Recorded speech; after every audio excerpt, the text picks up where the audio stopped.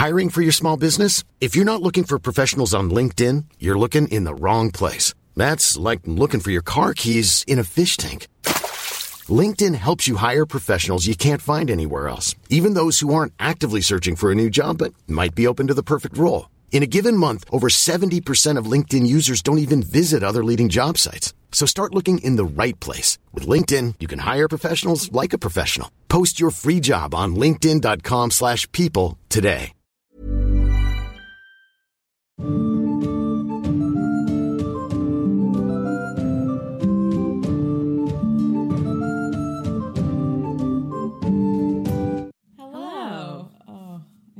Every time. I know, and I kind of hate it. But I also kind of love it. You do? I don't. I'm just trying to oppose you. Provide a balance. That's good. We're very similar in a lot of ways, so it might be nice to have some opposite actions here. It's important to stay balanced. That's beautiful. Thank you. I'm having a hard time with balance right now. Would you like to explain why? I fell down the stairs. And I hurt my foot. We're fine. And now? I'm in a boot and crutches. There we go. That bit? I think that's important. Is that what you were referring to? For the balance aspect that we were referring to. Sure, yeah. Just to paint a picture. Visual storytellers. Visual story, yeah. Yeah. It's beautiful. Thank you. Anyway, Happy New Year. Happy New Year. Oh my gosh. 2020. 2020, it's the new 20s. decade. Yeah. Heyo. Nobody's wearing... No one's doing flapper gear. There have been more bobs, though. I've been rocking the bob since... But you've been rocking the bob... 1819. I was going to say. Yeah. Just ahead of the curve, if you ask me. 1819? 2018? 2019? Yeah. Did you mean to say 1919? No. You meant... Okay. I understand what you were thinking. Got it. However, no. No, you did mean to say 1819. I did. Okay. I like it. 18/19. I thought you meant the year 1819. I saw the disconnect and I was going to wait it out. That's so helpful of you.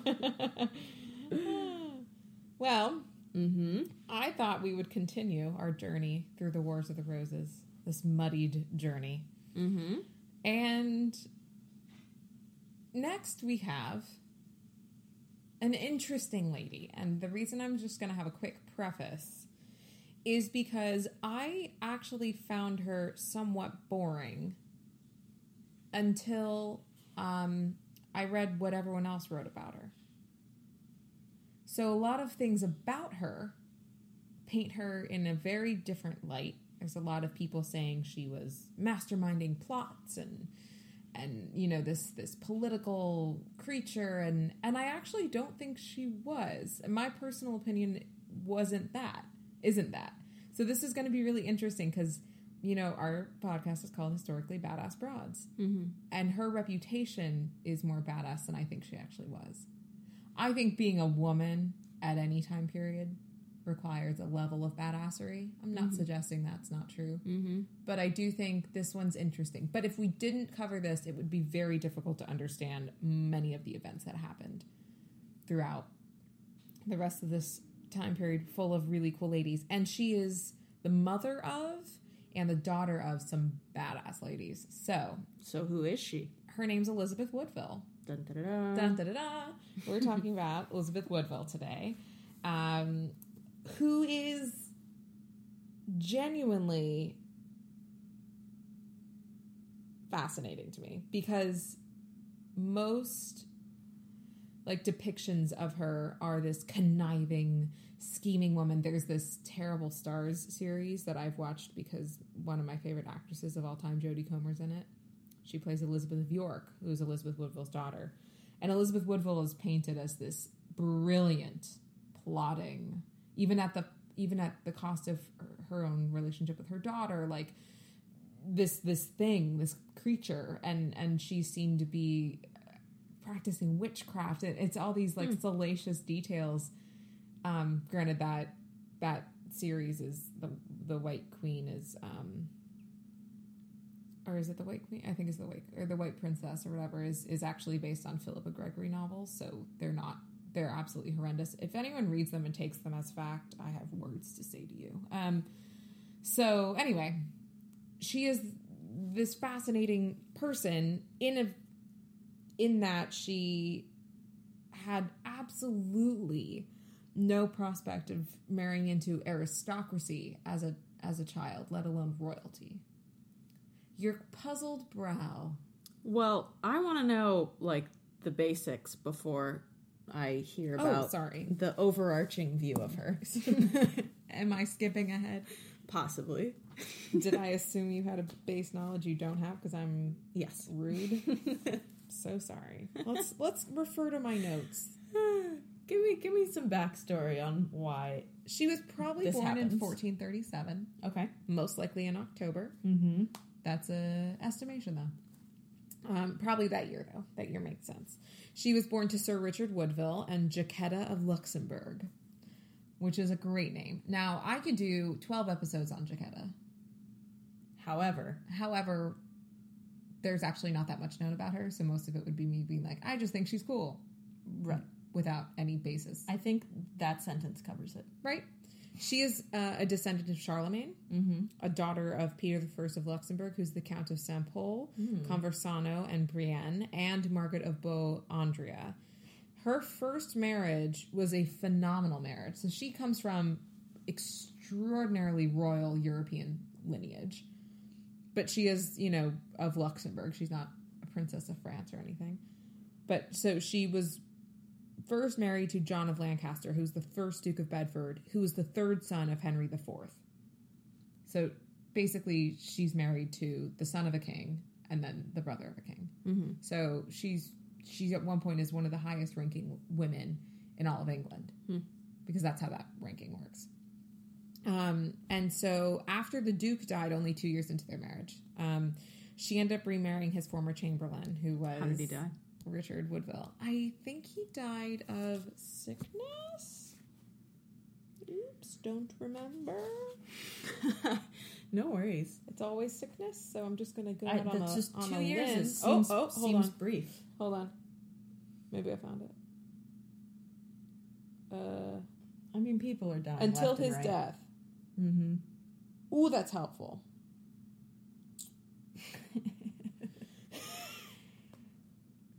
Yeah. Anyway, but they remarried very quickly after the Duke of Bedford's death, which, as the part of her agreement when she was married, is that she, in her widowhood, wouldn't remarry without royal dispensation, and she did not seek that. Mm-hmm. However, she and Richard, her new husband, were both clearly held in very high esteem, because very soon after their marriage, within a year of their marriage, they were granted that and were fined only £1,000, which to have all of your lands restored to you and money and dower and like that was nothing. Mm-hmm. Which is actually why we probably don't know that much about Elizabeth Woodville's birth and or first few years of life, because she was born to a quote-unquote illicit marriage. Her parents were married, but it wasn't what people wanted. But Jacquetta and Richard had, by all accounts, a very happy, loving marriage. They clearly married for love, because that was quite a step down from basically a prince. Mm-hmm. And it shocked a lot of people. But they were granted the pardon, and they had 14 kids. Jeez. 14 kids. So the Woodvilles were landed gentry. They were not noble. So there's that distinction. They've risen through the ranks. He becomes Sir Richard Woodville. He's landed, but he's not of noble stock or birth, let alone royal. Is she young at this time? Jacquetta she was probably... Do you like how I don't know this? Oh my God. Laura. You're fine. No, I usually know. Do you like how I'm angry? I'm just thinking, like, at what age do you have to start? She was married in 1433 to get 14 out. Not as early as you would think, but she wasn't old. That answers it. I think I remember reading that she was 17, but I don't. I'll take it. That could be completely wrong. Anyway, so that's all I know about Elizabeth Woodville's life. until 1452 when she gets married. So I don't know anything about her upbringing. I don't know much about anything except she comes from a very beautiful mother. She is said to be stunningly beautiful. Aren't they all? No, sometimes they're not. Feels like we're covering the pretty ones. Maybe we are. Was Margaret said to be pretty? Yeah, Margaret was said to be quite pretty. She was like the gorgeous one. Yeah. Eleanor is said to be the most beautiful woman in the world. No one said that about Matilda. Sorry, Maddie. And Chink Sho was a pirate, so I don't think anyone dared to be like, you're pretty or not. Because you're a pirate. Right. And you could kill me. Right. So she married her stepson. Anyway, so in 1452, Elizabeth Woodville marries Sir John Grey of Groby, heir to the Barony Ferrers of Groby. They ended up having 2 sons, Thomas and Richard. And John, her husband, in 1461, dies fighting for the Lancastrian cause in the Battle of St. Albans, which we covered last time. So her family was on the Lancastrian side, but if we remember, who won that battle? The Yorks. So Edward IV won, and so poor lady's up shit creek without a paddle because her husband died fighting for the other side, and she ends up losing all of her lands. Everything's revoked from her, and sorry, I hit my pen. If you heard an annoying sound in it, Chloe had to move it. So Thomas More imagines this meeting that happens in 1461, the same year as that battle, where, and I quote, "This poor lady made humble suit unto the king, that she might be restored unto such lands as her late husband had given her in jointure in marriage, whom, when the king beheld and heard her speak, as she was both fair and of good favour, moderate of stature, well made and very wise, he not only pitied her, but also waxed enamoured on her, and after taking her afterwards secretly aside, began to enter in talking more familiarly." So basically, there's a few different accounts. What we do know happened is she saw that he was basically on progress, and he paused to hunt in a forest. She knew that was going to happen. She's a young widow. She has 2 boys at this time. None of who, I think Thomas would have been probably 9.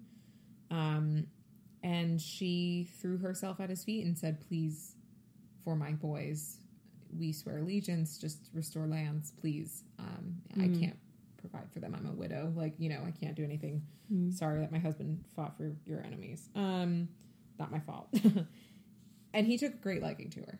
He saw her and was like, I'm not listening to you because you're pretty.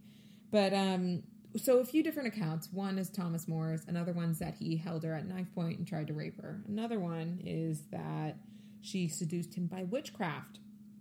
And then others say that for a time, because they began to enter into talking more familiarly, as he said, she teased him by refusing to sleep with him, a la Anne Boleyn.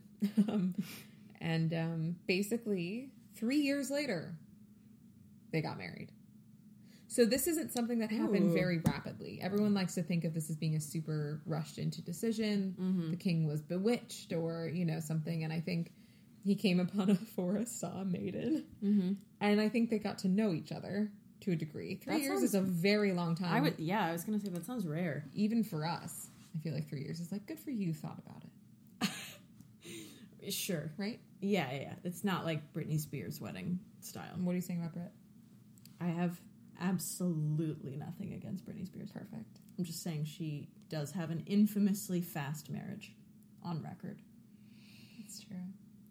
I believe it is the world record for shortest marriage, though I could be wrong. It's there's something about it. Yeah, it was 40 minutes, I think. Something ridiculous. Love it. Love her. So they got married in secret, and the only people there to witness it were her mother and 2 ladies.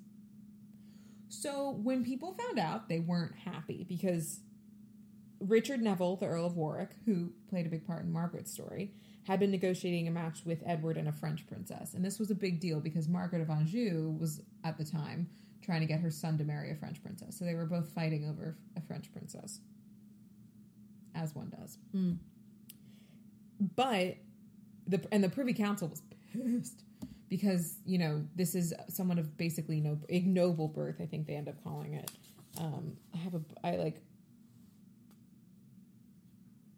Basically put aside a bunch of different quotes about it, just because it was just fascinating how people chose to talk about their match. They said it was impulsive and they wanted to dismiss it, but he refused. What is it? Someone described her as a widow of this island of quite low birth, while someone else observed that Edward must know well that she was no wife for such a high prince as himself. And the Privy Council was furious. And Richard, that began the rift in Richard, so Warwick's relationship with Edward, which makes a big play later on. Because she was, in essence, a commoner. She was actually the first commoner to marry into the royal family in like 100 and something years, maybe even longer. I forget who it was, but it was a long time. And after this, it didn't happen again for a long time. So it's not like a common thing. And then immediately thereafter, she helps her many siblings who happen to survive into adulthood marry into like the greatest families in England. So all of the like highest aristocratic noble families, like the Duke of Buckingham, like all of these, like Duke of Somerset, like I forget who else, but there's a bunch of very, very, very important people that she marries, either her brothers, helps her brothers and sisters marry into, which makes people loathe her. They think she basically just witched her way into it. Not only that, but like basically used her family, what is it? Since her coronation, she has always asserted herself to aggrandize. That's how you say it, right? Aggrandize, right? Aggrandize, yeah. Why do I always look at it and I want to say it differently? Because the English language is weird. I want to say it differently. Letters are weird. Yeah. Her relations, to wit, her father, mother, brothers, and sisters. She had 5 brothers and as many sisters, and had brought things to such a pass that they had the entire government of this realm. So basically, by marrying into the most powerful families, she's, in essence, invaded the government, is what they're saying. I think, really, she was just like, why wouldn't I help them make good marriages? And I happen to now know these people. But it means that Warwick, who had 2 daughters, Isabel and Anne Neville, for any Shakespeare people. Hey-o! We'll talk about her later. Anyway.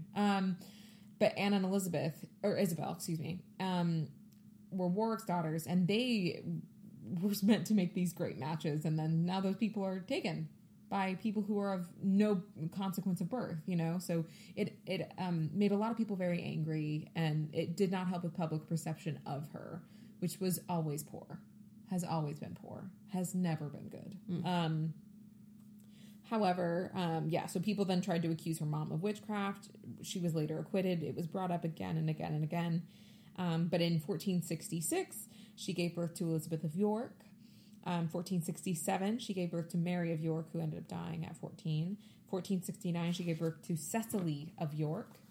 And so these are her first, like, major... She ends up basically spending most of her life in confinement and having these children.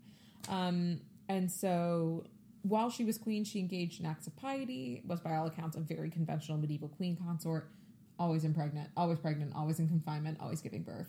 And so, right? So... Yeah, that's a life. But it sounds horrendous. But by this point, in like around 1470, Warwick had formed that alliance with Margaret of Anjou, who was his former enemy. They fought the big battles that I don't care about, restored Henry VI to the throne, and Edward was captured and then exiled. And it took him about a year to return, and he did so at the battles of Barnet and Tewkesbury, where he defeated the Lancastrians in Warwick for good. And so at that time, Elizabeth and her 3 daughters were sent to Westminster Abbey, where they sought sanctuary. This poor woman has to seek sanctuary so many times in her life. I can't even tell you. She gave birth to her first son, by Edward. Edward, later Edward V. And they were barely provided for by Henry VI. At least they were provided for, but they were basically living in relative squalor with 3 daughters and a newborn for 6 months until Edward came back and got them out. So again, there isn't really much I know about her in regards to her actual life. I know a lot about what people think about her, but like that's not that helpful because I want to know who she is in the midst of all that. Mm-hmm. Who she was is always pregnant. So in 1472, she gave birth to Margaret of York. In 1473, she had Richard of York. In 1475, she had Anne. In 1477, she had George, who died in 1479. In 1479, she had Catherine of York. In 1480, she had Bridget of York. And that was her last kid. Wow. So this woman has been having children since 14, probably almost 30 years. Jeez.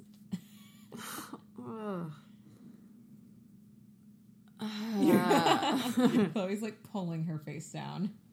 Well, I've just like pregnancy and birth are fascinating, and I mean, as you grow older, you learn more and more about them and the horrors and the nitty-gritty details of how deeply dangerous it is, how much damage it can cause your body, how many complications there could be. So especially in this time, medicine. Right, exactly. Especially in this time without, epidurals and pain medication and 15 doctors, coaxing you through it while you're under general anesthesia. I can't imagine spending 30 years consistently having children.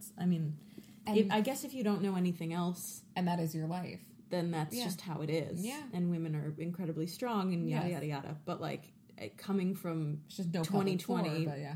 Like thinking about how it's done now and like how like you're like a goddess if you do a natural birth, like she's popping them out. It's just, that's crazy. Yeah. Well, and do you know what's fascinating too is I always find medieval birthing practices up until the modern era, actually, this is nothing really changed. Women were thought of as being very unclean after birth. So they weren't allowed into society. So a woman would be in confinement in the last stages of her pregnancy. I know this makes me furious too. So she'd be in confinement, literally not allowed to see anyone. Her husband wouldn't see her. Hey, maybe that's a blessing. I'm not saying it's not, but like then she gives birth with only women. No, I'm kidding. That's terrible. Oh yeah, no, it's bad. And they usually didn't allow light, so all the windows were boarded up. They did a lot of incense and perfume. Like, it just sounds horrible and suffocating. So she's there for months, and then she has the baby. And if she lives, and if the baby lives, then they have to go through something called a churching, because until then, she is unclean from the process. So she, especially a royal woman, would literally be churched at, like, Westminster Abbey. So her child would be baptized without her. Life would go on, and then she'd be stuck in this room, and everyone's like, what happened to the queen? Oh, that's right. And then she'll, like, have to re-enter society, like, a full month and a bit later after giving birth. And then she's allowed to not be a pariah. But, like, she's literally thought of as unclean. When a priest comes in to bless her, they held up, like, a sheet so he didn't have to look upon this unclean woman. From having a baby. Which is so natural. And not only natural, but, like, you did it to her. Yeah. Yeah. Also, it's just like the way of life. Yeah. Like, do you not want kids in the world? I mean, we could talk about that for years. It's just, Do you know what I equate it to? I equate it to people who... Hey, I'm Ryan Reynolds. At Mint Mobile, we like to do the opposite of what Big Wireless does. They charge you a lot. We charge you a little. So naturally, when they announced they'd be raising their prices due to inflation, we decided to deflate our prices due to not hating you. That's right. We're cutting the price of Mint Unlimited from $30 a month to just $15 a month. Give it a try at mintmobile.com/switch. $45 up front for 3 months plus taxes and fees. Promo rate for new customers for limited time. Unlimited more than 40 gigabytes per month. Slows full terms at mintmobile.com. I'm Sandra, and I'm just the professional your small business was looking for. But you didn't hire me because you didn't use LinkedIn Jobs. LinkedIn has professionals you can't find anywhere else, including those who aren't actively looking for a new job, but might be open to the perfect role, like me. In a given month, over 70% of LinkedIn users don't visit other leading job sites. So if you're not looking on LinkedIn, you'll miss out on great candidates like Sandra. Start hiring professionals like a professional. Post your free job on linkedin.com/people today. Who say that they think it's stupid for us to pursue lives in the arts and yet listen to music and watch movies. Which is a whole and thing. Look at art. Mm-hmm. That's all I have to say. I mean, funding for the arts gets cut like every minute. Like every second. Yeah. There should be like every second someone loses a paintbrush. I want to paint. You want a paintbrush? I want a paintbrush. I just saw your drawings. They're wonderful. Thank you. Anyway, so basically after Tewkesbury, there's about a decade of relative peace, which during this time, people like to think of the Wars of the Roses as a consistent year, like 40-year conflict of battles upon battles. And that's not what it was. There was battles every few years and skirmishes, but like it wasn't consistent. That picture painting, if you will, of a constant war between families was actually painted by Henry Tudor because he won. So this is a period of relative peace. However, in 1483, Edward died very abruptly. Just a few notes about their marriage. It was really interesting because there was said to be genuine love and affection between the two. But he was also a notorious womanizer and had a bunch of mistresses. And most of the time, I don't think she cared. Again, this isn't now. So that wasn't cause to end anything. That wasn't cause to hate someone. It was seen as natural. In fact, if a king didn't have an official mistress and or someone who was thought of in that way, it was like, what's wrong with him? So, he had many. Jane Shore was a big one. I think Jane Shore was the one that like drove her insane, but that's because that was the only one that he was like genuinely very affectionate toward. Right. Most of the time. He had a few illegitimate children, some of whom were very devoted to Elizabeth and came to her funeral, like loved her, so it's not ideal, but again, this is a different world. We're looking at different family structures. So in 1483, Edward, has lost the glow of youth. He's a little portly, lots of drink and lots of eating, which seems to befall the kings of England constantly, lead to an early demise. A lot of gout and whatever. So much gout. Right. So he's 40 years old, I think, which would make, in 1483, he's 40 and she's, I think, 5 years older than him. So she's 45 in 1483. So how old was she? Nope, not worth it. I really want to know now, though. Okay, whatever, it's fine. Her son, Edward, became Edward V, and his uncle, Richard, Duke of Gloucester, became his Lord Protector. We all know this story, or maybe we don't. No? You do know it. I think you don't know that this is what that is. You haven't said anything yet. I have. Richard, Duke of Gloucester, became Lord Protector over a little boy named Edward, who had a brother also named Richard, conveniently. Shakespeare. Well, yeah, that much I figured. Do I know the details of the story also, offhand? The two little boys are famously known as the... Okay, we'll tell you. Very quickly, Richard showed his true colors. He arrested Elizabeth's brother and Richard, her son from her first marriage. Everyone's named Richard. I hate it. Pick a new name. So then the young King Edward was sent to the Tower to await his coronation. Richard had persuaded Elizabeth to then send her other son Richard to the Tower for protection, quote unquote. This quickly deteriorated. Elizabeth had to then, it was clear she had to seek sanctuary, so she did. It didn't really last. She sought it with a man named Lord Hastings, who was quickly executed. Richard then accused her of plotting to murder and utterly destroy him. And by an act of Parliament, Richard had Elizabeth's marriage delegitimized along with their children on the grounds that Edward had been pre-contracted to marry Eleanor Butler. It also included a charge of witchcraft, although no one ever cared or followed up on that. I've read that document. It's actually very interesting to read. Basically, by saying Edward had been pre-contracted to marry someone else, by marrying her, it was invalid, almost like bigamy. And every child they had was, you're just shaking your head, was illegitimate. Yeah, that's terrible. And then basically Richard told that to Parliament, and Parliament's like, yeah, I guess. Okay, that sounds fine. And then they're like, do you want to be king? You should be king, because you're the son of a king. you're better. So then he was offered the throne, literally. So Elizabeth now is known as Dame Elizabeth Grey from her first marriage. She has so many young children. Her 2 eldest sons are put in a tower of London. And after Richard's ascension, the boys remained in the tower. And after the summer of 1483, there are no recorded sightings of them ever. And they're known as the princes of the tower. That's so awful. It's horrendous. Most likely, we know who probably murdered them and or ordered the murder. Richard's always somehow drifted away from it as being the cause of it.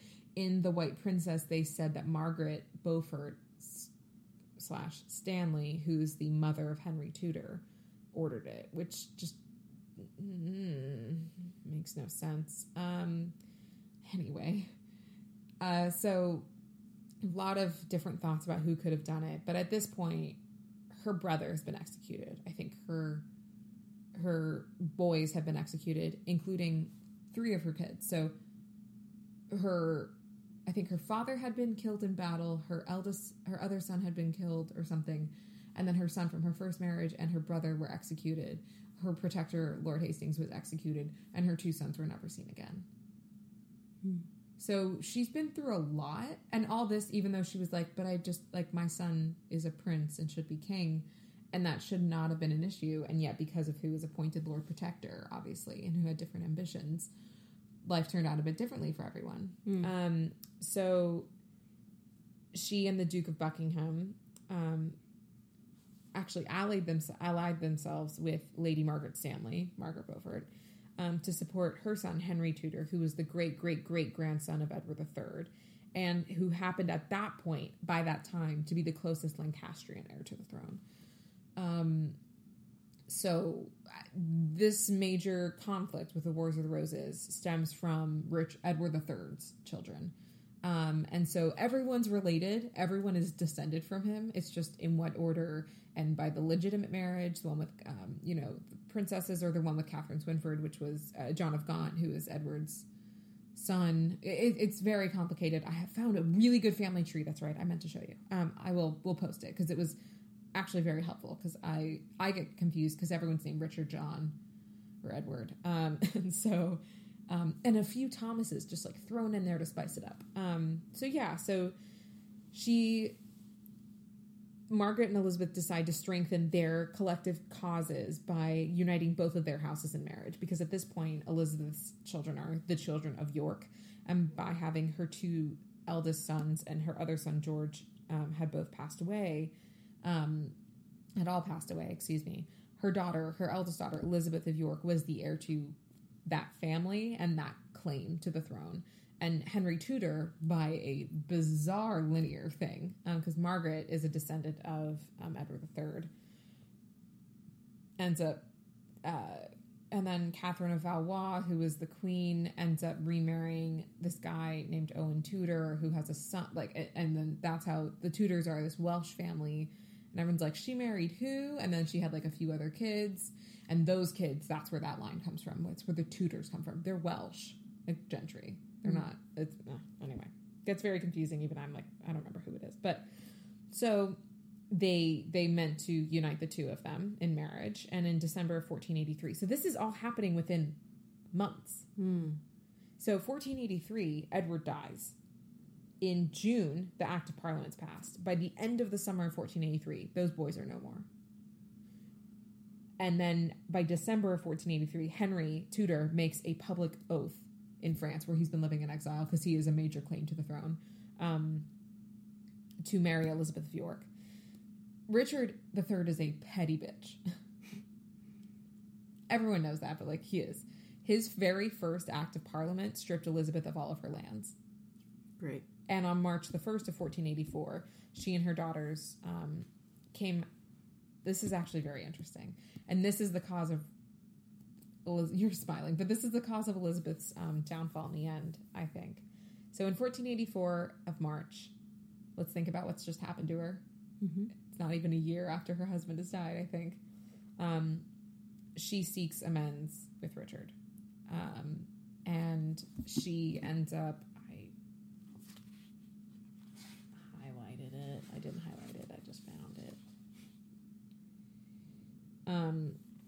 So, yeah. Okay, cool. So she had made peace with King Richard, placed her daughters, and they came out of sanctuary and were able to live somewhat freely at court. He swore that none of them would be harmed, molested, or put in the Tower. And so what's fascinating is by this point, he is married to Anne Neville, the daughter of the Earl of Warwick. And they have a lot of fertility issues. Her mother did, her sister did. It runs in the family. Someone assumed that she had tuberculosis endometriosis, which is tuberculosis but affects your womb. And it just sounds so painful. I don't even know if that's a real thing. That was just something I read, but it was apparently a major cause of infertility. But it seemed to have also run in her family fertility issues because she was one of 2 daughters for a very important family. They would have had a lot more kids because as you see, children die, so you have a lot of kids. Also, that's your job. So Anne Neville's not able to have children. He wants to get rid of her and divorce her. It's quite public. It's very upsetting for Anne. She is basically English royalty. She comes from an extremely important family. And she ends up dying in March of 1485. So that's about a year after they came out of hiding, if you will. And by this point, there are a lot of rumors swirling about that Elizabeth of York is going to marry her uncle, Richard III. That's her uncle. Ew. She's much younger, obviously. And there's a lot of damning accounts that say that she wanted to. Which is interesting because, of course, he murdered everyone in her family, was the cause of a lot of their issues, and is her uncle. And is older. Apparently a hunchback. Isn't that less of a problem, though, in those days? The uncle bit is incestuous.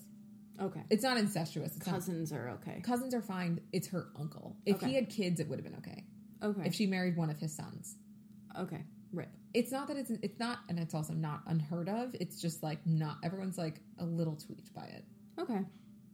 It's like hard to know where the line is. You're though. right. Brothers. Yeah, okay. And even sometimes that happened. They didn't marry them. They usually just raped their sisters. Anyway, so love the Middle Ages. So there are these rumors swirling about. However, Elizabeth is promised to Henry Tudor. So that's not supposed to happen. And Henry tries to invade a few times, fails. But in 1485, Henry Tudor invades at the Battle of Bosworth Field, and he beats Richard III. He marries Elizabeth of York, revoked all the acts of Parliament that had delegitimized Elizabeth and her children. So immediately sets things right. And everyone's like, we're so sorry that happened to you. And I'm like, it's not the same Parliament. It's not necessarily the same Parliament. A lot of them died in battle, but right. Still, it's the same structure. In 1487, she retires to Bermondsey Abbey, and it's very curious why. Some people say she was part of the rebellion that was a major rebellion during Henry Tudor's time. By this point, he's Henry VII. Lambert Simnel, who is a major pretender to the throne. Others say, and other things against Henry. They say she was plotting against him. Witchcraft comes up again. But, what do I have here? They ended up, in 1487, the Royal Council assembled to deprive Elizabeth of all of her possessions. And this was done because she had made her peace with King Richard and had placed her daughters at his disposal and had, by leaving sanctuary, broken her promise to those who had at her most urgent entreaty forsaken their own English property and fled to Henry in Brittany. So, by coming out of sanctuary to protect her daughters, not knowing that Henry Tudor was going to win, hindsight's 2020, she's doing what she can to survive, she's vilified in the end. Right. Officially, apparently, she voluntarily surrendered her lands, decided to retire to live a contemplative life in an abbey, but of course that's not true. Well, after all the witching, she was probably tired. The witching, and everyone just says, she's actively trying to overthrow Henry, who at this point is married to her daughter and has kids. They have kids. She wouldn't do that, and I think at this point she's done. Yeah. She has seen so much. She's been through so much. Right. So we don't, again, not much is known about her. And in 1492, she passes away. She's 55. She had a simple funeral, apparently. And they, quote, said, they clearly felt, I'm gonna yawn. Sorry. The warning. They clearly felt the queen's funeral should have been more splendid. Because irony is real. Who's they? Biographers. Okay. But people who always were like, she wasn't worthy of marrying a king. She wasn't blah of anything. But like, who gets to decide that? But in the end, they felt that her funeral should have been more splendid because she was a queen. So now they care that she was a queen. Like, while she was queen, she was not respected or treated well. When she had to seek sanctuary in the middle when Henry VI was restored. Henry VI was restored for a few years. The city like threw her out. Like, no one cared or came to her defense. And then, of course, in death, they're like, but she was a queen. We care. I mean, that's a very common, you glorify in death. Yeah. I know. So yeah, that's Elizabeth. I know this is a shorter one, but I felt it imperative that we talk about her because I'm fascinated by what everyone else has to say about her. But also, I'm sad I don't know enough about her in actuality. And by all means, that's because she was probably a very conventional medieval queen, which is why we don't know much about her, because she didn't stir the water. She just had a bunch of kids and unfortunately lived during this time. Mm-hmm. I mean, so, I feel like the only thing I would have wanted would be a diary. I'm less curious about her day-to-day life and more curious about her thoughts and feelings about her life. Right? Mm-hmm. And that's the thing I think we forget and that's what having male chroniclers for most of history has given us is a lack of that, a complete dearth of the feelings of rulers. Now, this is men and women alike, but so importantly, they think, because she's so conventional, no one cares. And like, that's unfortunate. That's how people have thought about her and about many women, not just her. In fact, most women. But what I think is so tragic is that, as we all know, though we don't individually live massive lives, we all have feelings and thoughts and desires, and it would be so wonderful to know them. And I think it is tragic that we don't get to know, especially considering what she was witness to. Right. And what she experienced in her own everyday life. Absolutely. Yeah. So what'd you think?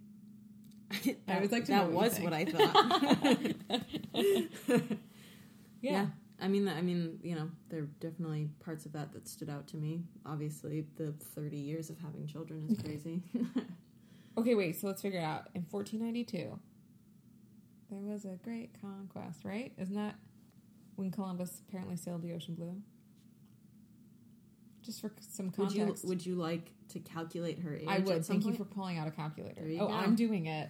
Yes, because you know the details. 1492. That is what you are here for. It says you are the one who knows the details. Sorry that you can't read my horrendous handwriting. Which means she was, born in 1437. But, okay, Okay, her first child was born, I'm going to guess, around 1453. 52 minus 1437. She's married at 15. Not weird. Which means in 1461, she was widowed at 24. Which means she was married again at 27. Which means she had kids until 1480 minus 1437. Until she was 43. Oh, shit. Jeez. That sucks. That's a lot of children. It's a lot of children. Not many of whom lived.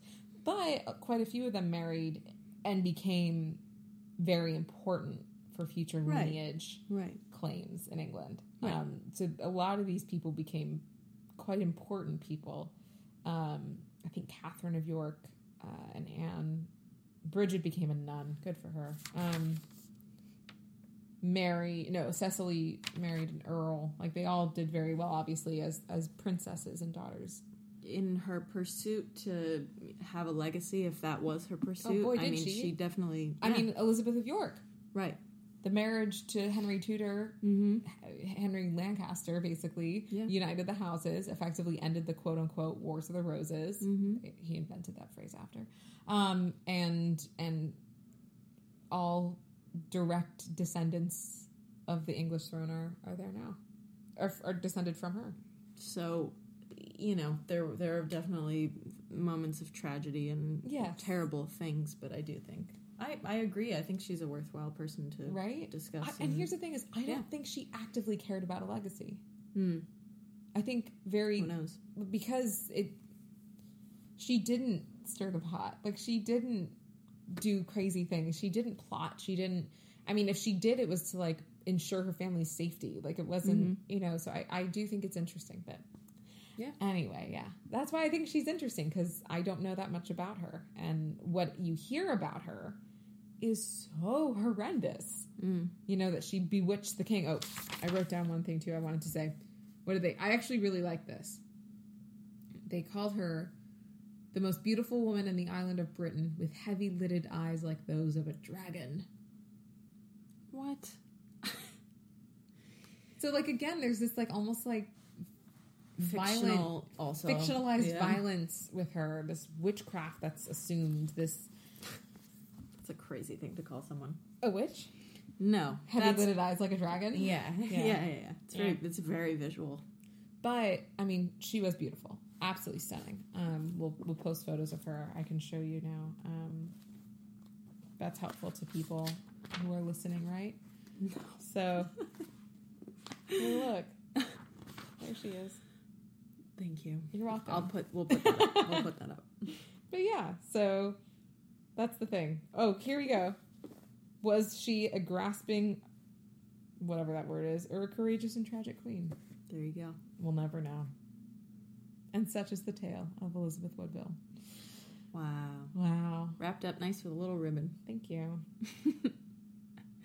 I was about to say, like, tune in next week when we talk about, and then I was like, nope, we don't know. We don't know. So I guess tune in to find out who we talk about next week. Yes, indeed. But thank you for listening. Thank you. This week. Yay. Have a lovely week. And month, most likely. Probably month. Bye. Bye.